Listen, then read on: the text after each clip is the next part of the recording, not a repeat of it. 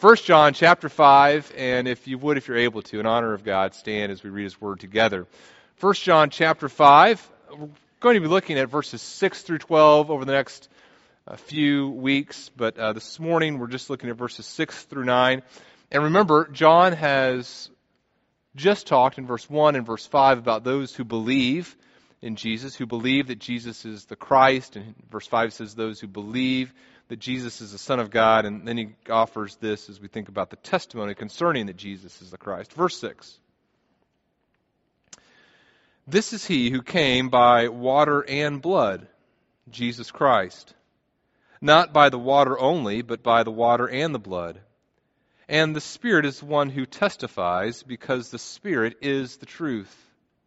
For there are three that testify, the Spirit, and the water, and the blood, and these three agree.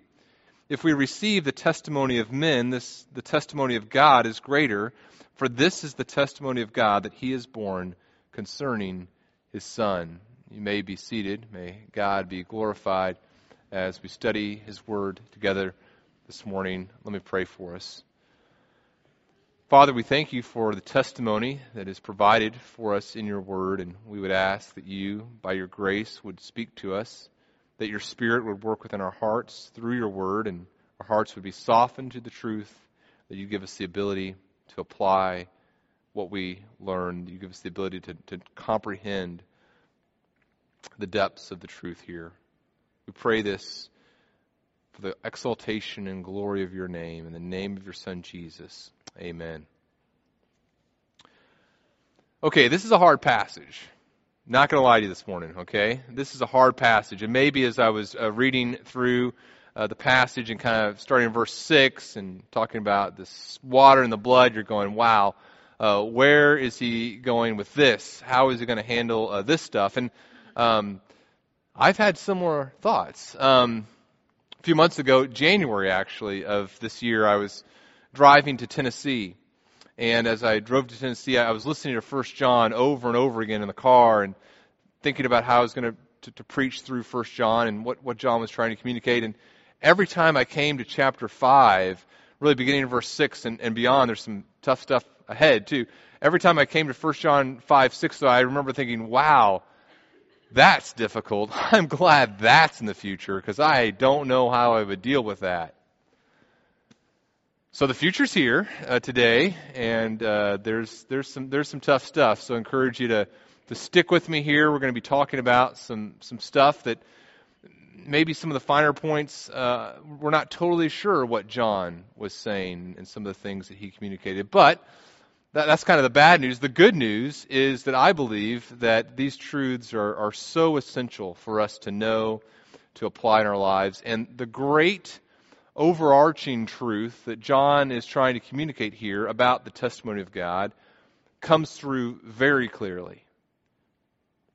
And I'm convinced that if by God's grace you learn this overarching truth about the authority of God's testimony, I believe that is a beautiful truth and a truth that will affect you not just now, but a truth that will impact your eternity. That the truth that we're going to talk about this morning is a truth that can have eternal fruit in your life. And so I'm excited about the ability to talk through these things with you this morning. Now, here's kind of how I'm proposing we go through this. And by proposing, I mean this is what I'm going to do if the Lord allows. There's not a lot you could walk out, I guess, or massive revolt. Where was I? Here's how I want to go through 1 John. I want to first of all just kind of give an overview of these verses of 1 John 5, 6 through 9. Just kind of talk about some observations from these verses. And then as we kind of get to the end of those observations, hopefully you'll be able to hang with me there. And as we get to the end of those observations, I think we'll kind of grasp what the main point John is trying to communicate there is. And then we're going to go kind of back and look at the testimony of the water, the testimony of the blood, and the testimony of the Spirit. And then, if the Lord allows, if we have time, we're going to look at some principles very briefly about 1 John 5, 6 through 9 that will help us as we think about the rest of 1 John chapter 5. Okay, so let's do it. Let's dive in, and let's first look at an overview of verses 6 through 9, and just kind of 7 observations I want you to make with me as we think about these verses. Here's the first thing I want you to see as we look at these verses 6 through 9. First thing is, the first observation, this passage is focused on testifying, right? This passage, and you include verses 10, 11, and 12 in that, this passage is really about testifying that Jesus is the Christ, the Son of God. The word testify, or witness in some translations perhaps, occurs some 10 times, either in the verb form or noun form, about 10 times in verses 6 through 12. John is wanting us to see the witness to something. A witness is a person who has knowledge of some truth, and then based upon their knowledge of some event or some truth or some fact, they stand in a place and they proclaim that truth. Think about a person in a courtroom is called to testify, and they come and they take the witness stand and they testify to something. They witness to something that they knew, they had some knowledge of, and so they say, hey, this is what I know. This is what I know to be true. They testify. Peter, in 1 Peter chapter 5, verse 1, would tell the elders that he's writing to, he says, look, I'm a fellow elder and I'm a witness of the sufferings of Christ. Okay, so I saw Christ's sufferings, and now I'm proclaiming them, I'm testifying them, I'm declaring them to be true to you.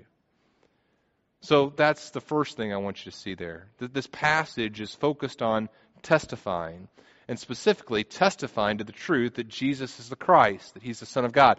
Verse 1, John says, look, those who believe that Jesus is the Christ. Verse 5, those who believe that Jesus is the Son of God. Verse 13, he's going to talk about those who believe these things have eternal life. This is written so you may know that you have eternal life. And so verses 6 through 12, in between verses 1 through 5 and verses 13 that follow, verses 6 through 12 is about testifying, about how you can know these things to be true.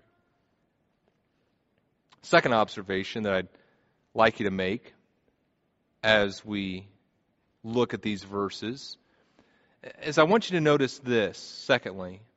Notice that the first thing that John tells us in this passage is that Jesus came by water and blood. Don't miss this idea that Jesus came. He who came, John says in verse 6. It could be tempting to just straight go to by the water, by the blood, and try to figure out what that means. But first, notice that John tells us that Jesus is the one who came. Now, why is that significant? That phrase, that Jesus is the one, he who came, has messianic implications. In other words, it's telling us something about Jesus as the Messiah.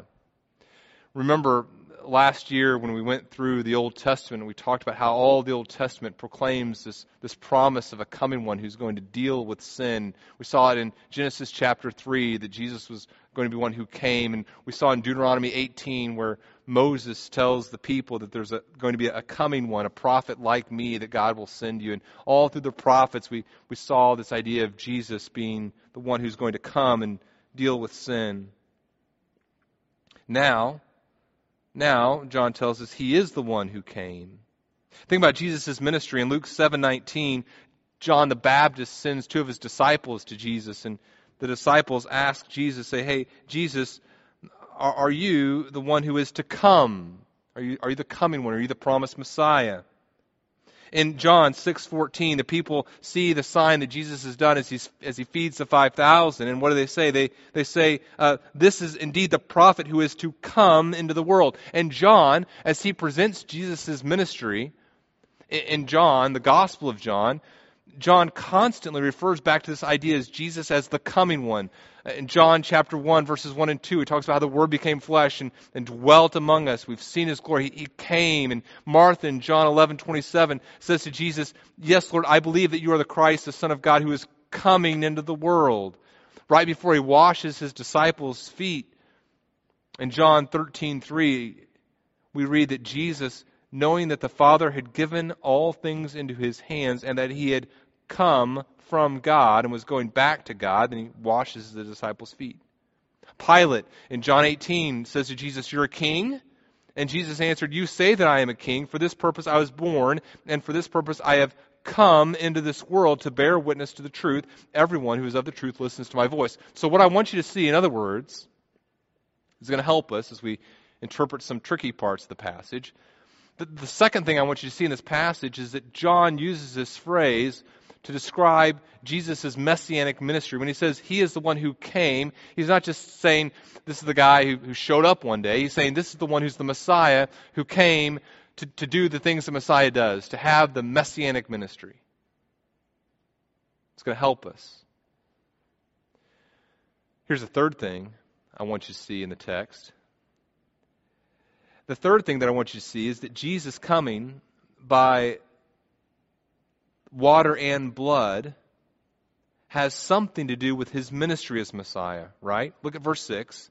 It says, "This is he who came," and it's talking about his ministry as Messiah. He who came as the Messiah, he came by water and blood. And so as you try to figure out what water and blood represent, and we'll talk more about that later, it's somehow what we need to see, whatever it is, whatever the water and the blood have to do with it, has something to do with his ministry as Messiah. Fourth observation. The fourth thing that I draw your attention to in these verses is that notice this. There's something controversial about the blood. Now, I want you to remember the context in which John is writing. Remember? He's writing to churches in Asia Minor, and there's been some controversy. There have been some people who've come into the churches and encouraged people to leave the church and to follow this special teaching that they say that they have. And as the people have left the church, there's been controversy concerning who Jesus is. And the false teachers have taught that Jesus wasn't fully human, or they've denied his full deity and humanity. Now, there's something we see controversial about the blood. John says, it's Jesus Christ who came not by the water only, and apparently the teachers within whom John is in disagreement would agree about the water, whatever the water is, but the blood, not so much, right? John says, look, not by water only, but by water and the blood. And so there's apparently something controversial about the aspect of Jesus' ministry that has to do with blood. Here's another observation. The fifth thing I draw your attention to in these verses, last thing from verse 6, is that the Spirit's testimony is in complete agreement with the truth. What does he say? He's just said, okay, Jesus is the one who comes not by water only, but by water and the blood. In other words, here's what I'm saying. I'm saying something different than what these false teachers are saying. We're at odds with one another. Now, how are you going to know who's right and who's wrong? Well, there's the Spirit, and the Spirit is in absolute, complete agreement with the truth, and so whatever the Spirit says is going to be what's true. I was reading an article. Actually, I didn't read the article. I was reading a headline of an article that said something about a new smartphone device that's going to come out in the future that can help detect when someone is telling the truth or lying. And I mean, that'd be kind of useful, right? You're a parent, and one kid says one thing and another kid says another. You say, hold on a second, let me get the app out. Okay, go ahead and say it again. And okay, you're a liar. Oh, you're both lying. So what's the Holy Spirit here? The Holy Spirit is one who's always with us and can tell us the truth, John says. He's absolutely in complete and total agreement with the truth. Here's the sixth thing. The Spirit, the water, and the blood are all three in agreement with testifying that Jesus is the Son of God. That's the sixth thing we see there. Look at verse 7 and 8. He says there's three that testify. And by the way, some of you may have a translation that includes some additional phrases in there about the Father, the Son, and the Holy Spirit. We won't have time to go into why. I don't believe that's part of the original text this morning. I'll talk about it in the post-Sunday app tomorrow and about what's textually taking place there. But verse 7, he says, for there are three that testify, the Spirit and the water and the blood, and these three agree. They're in unity of purpose in what they're testifying. So there's these three things that are testifying. The water and the blood, and we haven't talked about what that means yet, and the Spirit is testifying in agreement with the water and the blood. They're all in agreement concerning their testimony. Why is that important? Well, We see in Scripture that 3 witnesses confirm a story. Moses says that in Deuteronomy 19. Jesus says it in Matthew 18:16. Every charge may be established by the evidence of 2 or 3 witnesses. Paul says the same thing in 2 Corinthians 13. And so what John is saying here is, look, the Spirit testifies in absolute agreement with truth, and the Spirit, the water, the blood, they're all saying the same thing about Jesus and who He is. The Spirit, the water, the blood, all say that Jesus is the Christ, that Jesus is the Son of God. Okay, you ready? Now here's the 7th thing. And I think once we talk about the 7th thing, a lot is going to fall into place. I really hope so. Here's what he says in verse 7. I'm sorry, 7th observation from verse 9. The 7th observation that I'd ask you to make from verse 9 is that you must believe this testimony because it's God's testimony. You have to believe it. If we receive the testimony of men, the testimony of God is greater. For this is the testimony of God that He has borne concerning His Son. John says, look, this is the testimony of God. There's not an observation, there's not an option that exists to not believe it. Here's what God says, and God testifies, and you have to accept it. And he uses an argument from lesser to greater. He says, you're willing to believe the testimony of men, how much more should you be willing to receive the testimony of God? Sometimes when I introduce my oldest daughter, I introduce her as my daughter who likes to bite people, which I find hilarious. Every year she seems to find less hilarious, but I think if we all did it, she'd really find it funny. So feel free. Now, the reason I introduced her as a biter is that years ago, whenever I was a new parent, picking her up from nursery, I had that moment that so many of us have experienced. I really feel for you new parents too. I mean, those of you who are younger, you always walk to the nursery wondering, what are they going to say to me today? What's going to be the testimony that they give concerning my child today? But I've been there, and this one Sunday I go there, and the nursery worker has the look on her face. It just kind of, you get this feeling in the pit of your stomach, I'm being judged. And rightly so, probably. And the first nursery worker says, hey, so we had an incident with Hannah today. And the second nursery worker says, yeah, so we had this thing with Hannah. And you're thinking, oh, this must have been serious. And then like the third nursery worker tells you, yeah, so your daughter bit off the face of another child today, or tried to. And like, oh, no. And so sure enough, apparently my daughter had taken her little toddler friend's face and just chomped down on this. And each nursery worker informed us of it. And we saw the child later, and it was just the most beautiful set of teeth marks you've ever seen right there on the cheek. And over the weeks, it turned purple, and it was beautiful. But, you know, there's that feeling as the first nursery worker tells me what's happened that you just, oh, no, not again. What's going to happen here?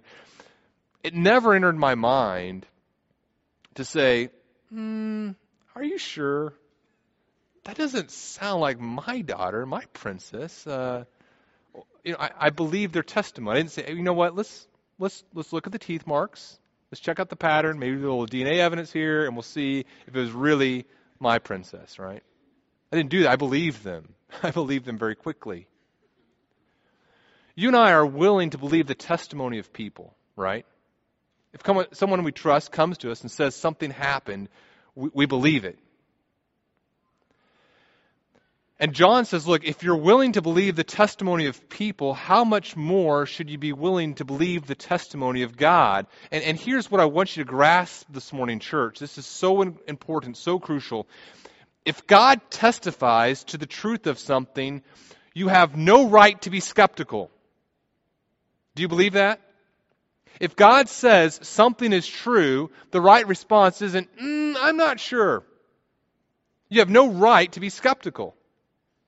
And in our current evangelical Protestant culture in North America, oftentimes it's just the reverse. Skepticism isn't only allowed, it's encouraged. It's like a badge of honor. I'm kind of skeptical about I don't know some of the things in Scripture are true. Well, congratulations, Scripture says you're a fool. Those aren't my words, that's God's word. This morning, many of us may be wrestling with doubts about who Jesus Christ is.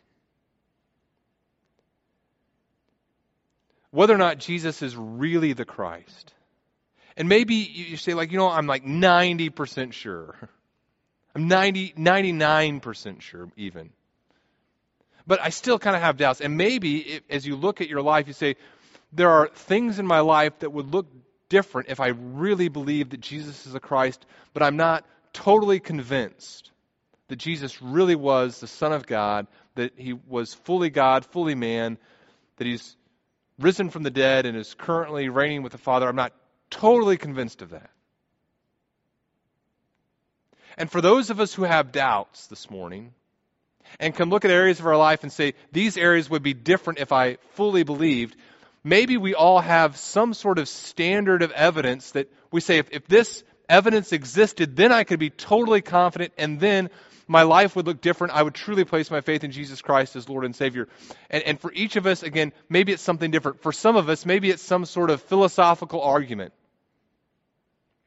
Boy, if I could lay hold of some philosophical argument that would absolutely convince me of the truth of who Jesus is, then I could be confident. If I could create some logical progression that would absolutely convince me that Jesus was who He said He was, then I could lay hold of that logical argument. I could trust in that. I'd have that evidence, and then I would fully believe. Or maybe for some of us, it's historical evidence. If there was some piece of historical evidence that I could lay my hands on and touch, once I had that historical evidence, I could be absolutely confident. Or maybe for some of us, it's scientific evidence. There's some sort of scientific thing that I want to happen or to prove that Jesus was who He said He was, or God is who He says He was. Some sort of scientific proof. And once I have that, then I could be confident. Or maybe it's an emotional experience. If I could feel this emotional experience as I pray to Jesus or as I experience God, then I had that and I could really trust in that evidence. Or maybe it's some event. You've said, God, if you do this, then I can know.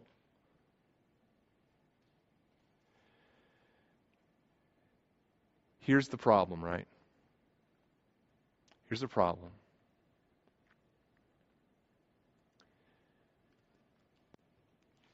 If God submitted to your evidentiary burden of proof, whatever it is, then what would be happening is this. Here's God, and here's His authoritative witness. I am saying this is true, says God. And you say, thanks, God. Now I have this also, and now I'm going to place this above your testimony and really have confidence that you're not just mistaken. You see, once you displace God as the center of your authority, you've made an idol out of some other piece of evidence. Now don't get me wrong. I'm not saying that there's not scientific evidence. I'm not saying that there isn't historical evidence. I'm not saying there aren't logical arguments. I'm saying whenever you say this is the type of scientific evidence, or this is the type of historical, or this is the type of philosophical argument I need to really believe God, what you've said is, here's God, now here's my idol of evidence, and I'm placing this above God. And here's what I want you to grasp this morning. This is so crucial. God has testified with an authoritative voice and must be believed. God has said, this is who Jesus is. Believe it. And we must. We're going to talk more about our response next week or in coming weeks, but this morning I just want you to grasp this idea that God testifies with an authoritative voice that must be believed. Now, with that framework in verse 9 of this idea that the testimony of God is greater than men, and this is the testimony of God that He's born concerning His Son, let's go back and let's look at these different pieces of testimony that He provides concerning His Son, Jesus, and who He is. So the first testimony that we want us to see is the testimony of the water. The testimony of the water. Now, what is this referring to? There have been a lot of different options given throughout church history, and let me just be very honest with you. I am not totally sure what John means here. I think it was clear to the original audience, but we're not quite as sure now. I do think that we can be confident that somehow it refers back to His ministry, and I believe, various options have been given, things like, well, maybe it refers to the water and blood that comes out of Jesus' side of the crucifixion, maybe it refers to His birth. Based on a couple things, I believe that this refers to Jesus' baptism. Jesus' baptism. When it says that He came by the water, I think it's referring to Jesus' baptism. First of all, every time that John uses the phrase by water in the Gospel of John, it refers back to baptism. So John 1:26, John 1:31, verse 33, all the times that he uses this phrase by water, it's talking about baptism, the physical act of baptism. Furthermore, again, I think this is talking about Jesus' ministry, because it says He came, and his coming as Messiah, this messianic ministry. He says He came by water, and so I think He's talking about the beginning of Jesus' ministry as he comes and He's baptized by John the Baptist. Okay, we'll come back to more of that in a second, but what about the testimony of the blood? What does the testimony of the blood refer to? Well, I believe the testimony of the blood, again, a lot of different theories given throughout church history since John wrote this, but I believe that this is referring to the cross. Remember, John and his opponents were in agreement concerning the water. They both agreed that Jesus came and was baptized and then had this ministry of teaching. But what John is saying is, look, it's not just that Jesus came by water. He didn't just get baptized and then start being this good teacher and we should listen to his ethical sayings. John, in stark disagreement to these false teachers, believed that the cross was the culmination of Jesus, the Son of God's ministry. Jesus, fully God, fully man, paid the penalty for our sins on the cross. And so the significance is that what John is saying is, look, Jesus came by water and blood, by the beginning of His ministry with the baptism, the end of His ministry culminating at the cross in terms of His earthly ministry. And all of this, from the beginning of His ministry to the end of His ministry, His entire ministry testifies to His deity, His humanity, and our need to believe on Him as the Messiah, as the Son of God. It is incumbent upon us to take the testimony of Jesus' earthly ministry and believe it. He is the one who came by water and by the blood. And throughout Jesus' ministry, our need to trust in Him is revealed. At His baptism, the Spirit confirms the deity of Jesus, and says, John 1:32, John the Baptist says, I saw the Spirit descend from heaven like a dove, and it remained on Him.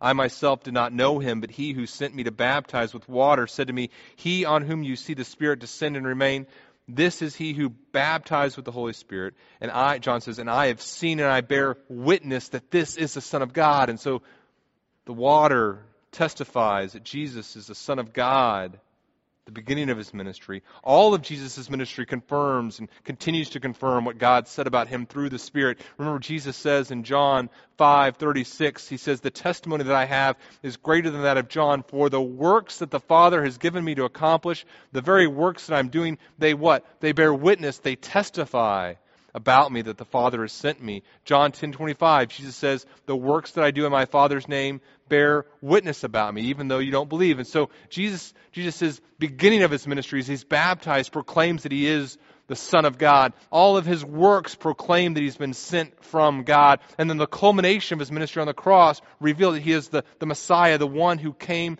to die on the cross for our sins in our place. His blood is the means by which God's wrath is appeased against our sin.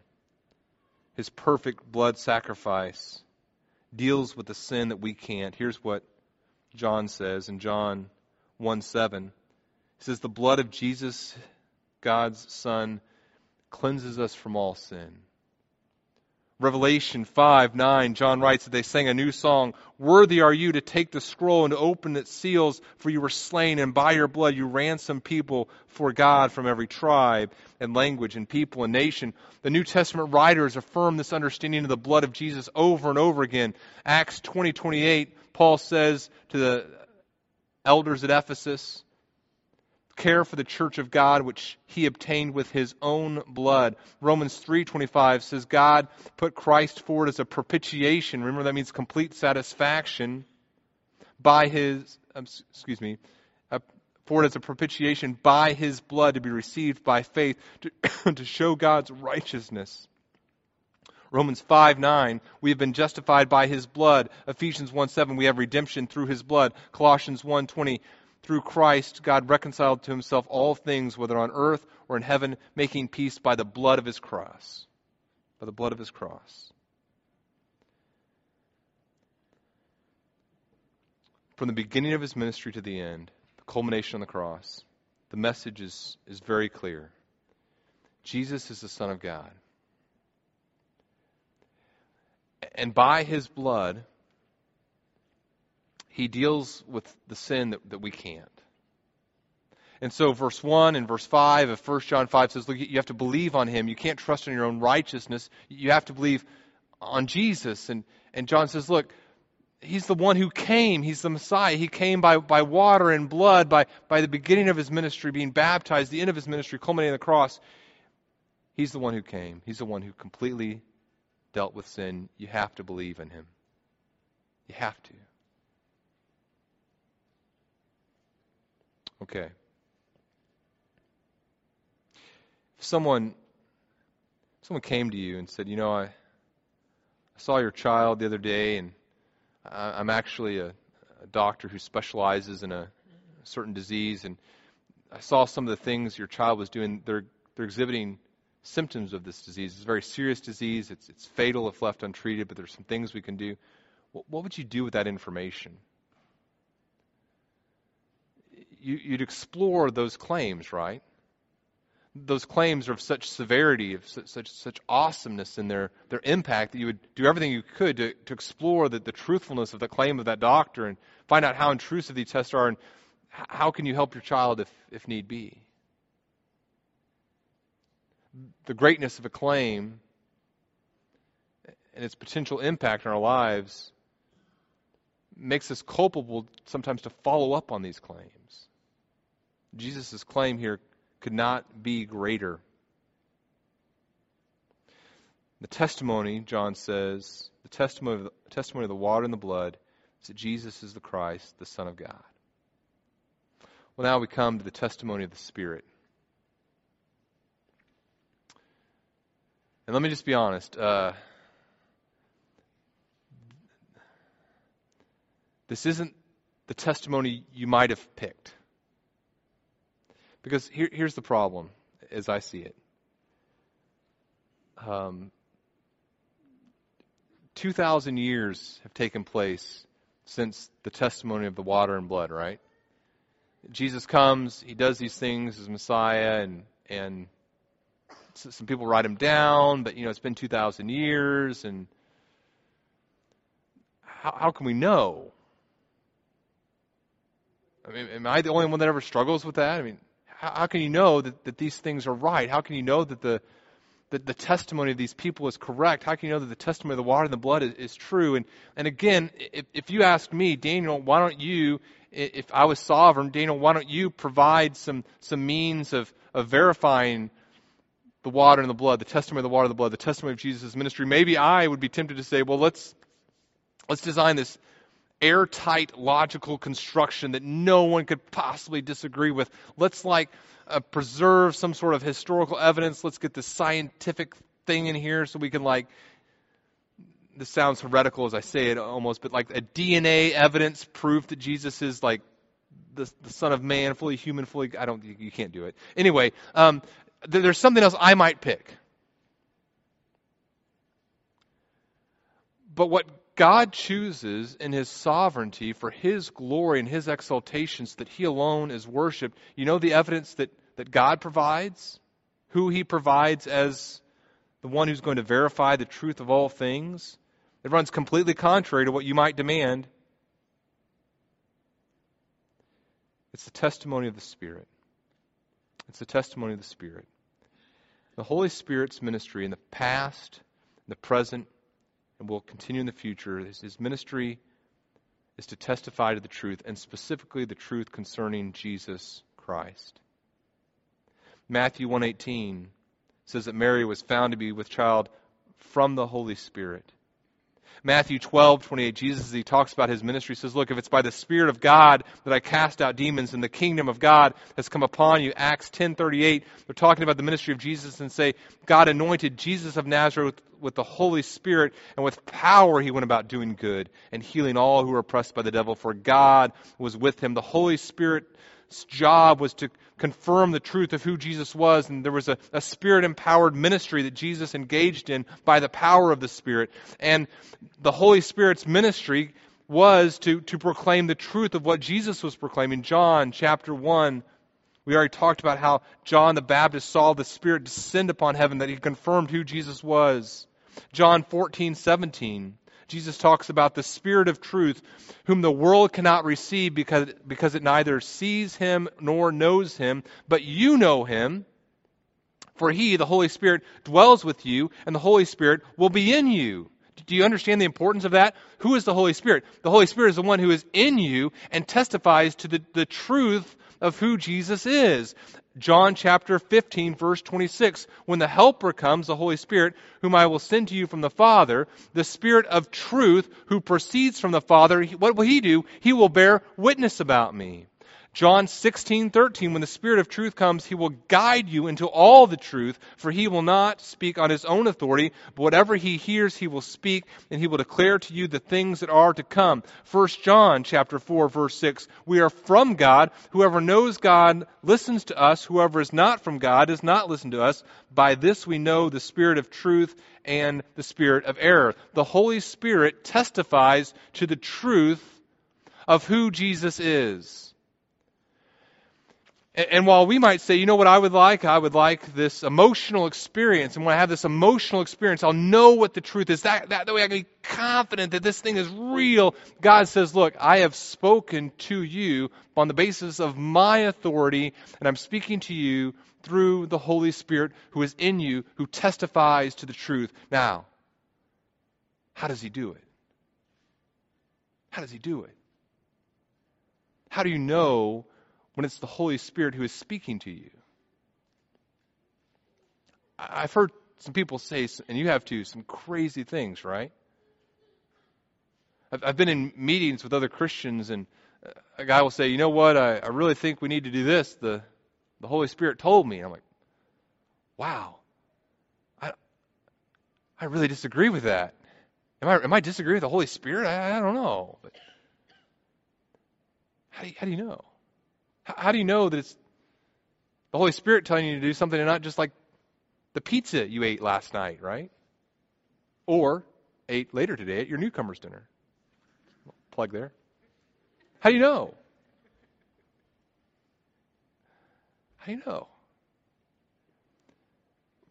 The primary way that the Holy Spirit speaks to us is what? It's through His Word. 1 Peter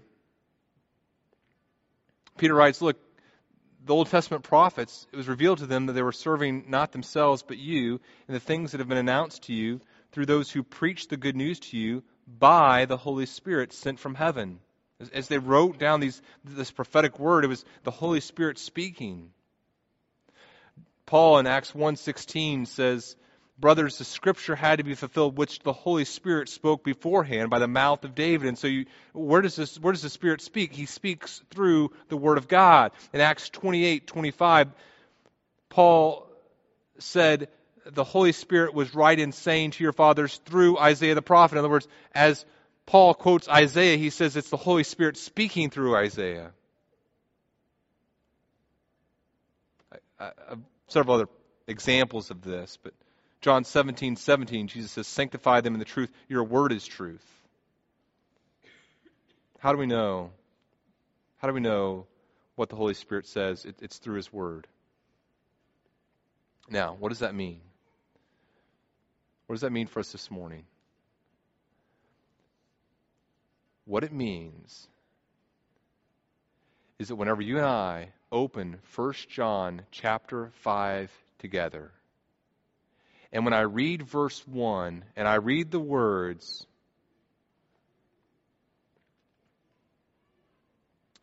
that Jesus is the Christ who has been born of God, the Spirit testifies to you that that is true. When I read the words in verse 5 that Jesus is the Son of God, the Holy Spirit within you confirms that that is true.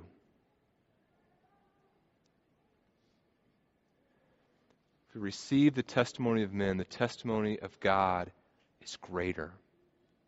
And for God to say, okay, I'll let some other testimony be whatever it is, be of greater authority than my testimony, we've made an idol out of some other evidence. And God says, no, guys, this is the testimony that I have given. I have given the ministry of my Son Jesus, the Spirit and the blood, or the water and the blood, this testimony of His life, His perfect ministry and His death on the cross. That's my testimony. That's my authoritative word. And now I've given you myself, the Holy Spirit, who confirms to you that this is the truth. Now, what is our response? Believe. 4 principles very quickly here. Principles that are going to help us next week, and I apologize. You're not going to have time to if you're trying to write them down, we'll try to get to them again next week, or I'll put them someplace else. But number 1, Jesus' ministry from baptism to death declares He is to be believed upon for the forgiveness of sins. His ministry from the beginning to the end declares and proves and testifies that He is the one to be believed upon for the forgiveness of our sins. How do you deal with sin? Through Jesus, through faith in Him alone. Secondly, the Holy Spirit's ministry of the past, present, and future testifies to you that Jesus is to be believed upon. We see the Holy Spirit's ministry and we believe. Thirdly, the Holy Spirit speaks through Scripture, and He is absolutely authoritative. Silly things we say sometimes. Things like, well, I think I can discern God's will through like some sort of hocus pocus, almost like witchcraft. I'll pray and, God, if A happens, I know you want me to do this, and if B happens, I know you want me to do this. It's just silliness. Or to say, well, I can't know God's will. I can't hear Him through Scripture. No, the Holy Spirit speaks through Scripture and is absolutely authoritative. And then finally, God's testimony must be believed. God's testimony must be believed. Now, do you see what's happened here? Do you grasp what's happened here? You've been on the judge's seat. And now God says, no, you've been completely taken off. You're not the judge. You don't get to sit over me and decide what evidence you'll receive and what evidence you won't receive. I am the absolute authoritative judge. You know, there's times in my parenting where sometimes my kids will say, now, Dad, I don't understand. Why are you telling me to do this and that? And I'll say, you know what? Here's why. Let me kind of explain. And there's some times where I'm like, you know what? We don't have time right now. This is what it is. You're doing it because I said to. You're doing it because I'm Dad. I do that especially when I sense kind of a rebellious heart, and the kind of that challenging question. I say, hey, you know what? Bad news. You're just doing it because I said to. And God's calling you is to listen to me. And I'll ask your mom later, why am I doing this again? You don't get to debate the evidence with God. You don't get to weigh the evidence. You don't say, you know what? I'll wait. I'm just going to kind of hold off here, God, and see what other evidence comes in. No, here's what happens. God says, I'm God. I'm absolutely, completely authoritative. In verse 9, this is my testimony. I've spoken. This is the testimony I have spoken concerning my Son. And if God weren't supremely authoritative, it would be completely reasonable and completely okay to say, I'd like to kind of debate this. I'd like to think it over, kind of mull it over, but here's the problem. God is absolute God and in complete authority, and our only appropriate response to God's testimony concerning that Jesus is his Son, that Jesus is the Son of God, that he is the Christ, that he is the one who deals with sin in a way that we cannot. The only appropriate response is to say, yes, I believe. Let's pray. Father, we thank you for your testimony concerning your Son, and we do believe it. We trust in it. We don't always understand the full implications of that, but Father, by your grace, we believe it this morning. We testify to it as well. And we pray that your Holy Spirit would continue his work of confirming this truth in our hearts by your grace. We pray this in Jesus' name. Amen.